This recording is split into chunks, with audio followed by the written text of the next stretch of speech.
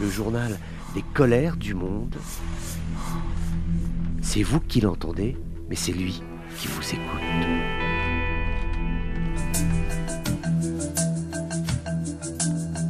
Bonjour à tous, bienvenue dans ces colères du monde. Il fallait faire un geste, l'Arabie saoudite l'a fait, 38,6 millions de dollars vont être versés en soutien au budget de l'État jordanien. C'est la dernière tranche d'un montant global de 250 millions de dollars alloués toujours à l'État. C'est vrai que la situation économique est difficile en Jordanie, notamment en raison du réchauffement climatique. Le niveau des barrages, des grands barrages, est extrêmement bas, parfois extrêmement préoccupant. Cela pose des problèmes sur le devenir de l'agriculture jordanienne.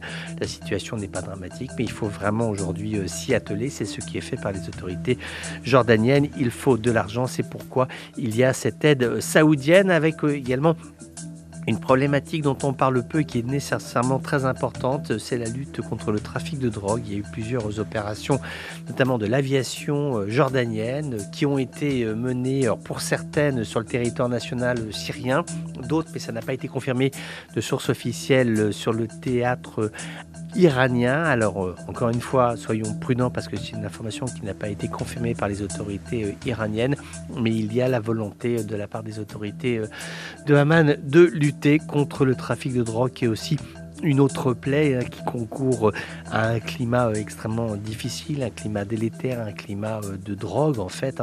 Et les autorités jordaniennes se sont beaucoup investies.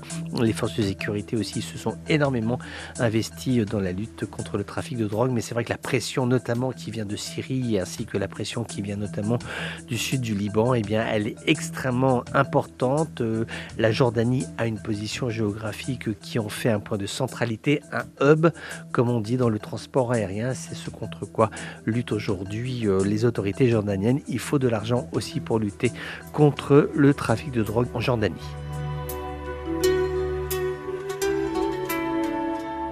Voilà, c'était les colères du monde d'un jour comme les autres, mais qui n'étaient pas tout à fait comme les autres.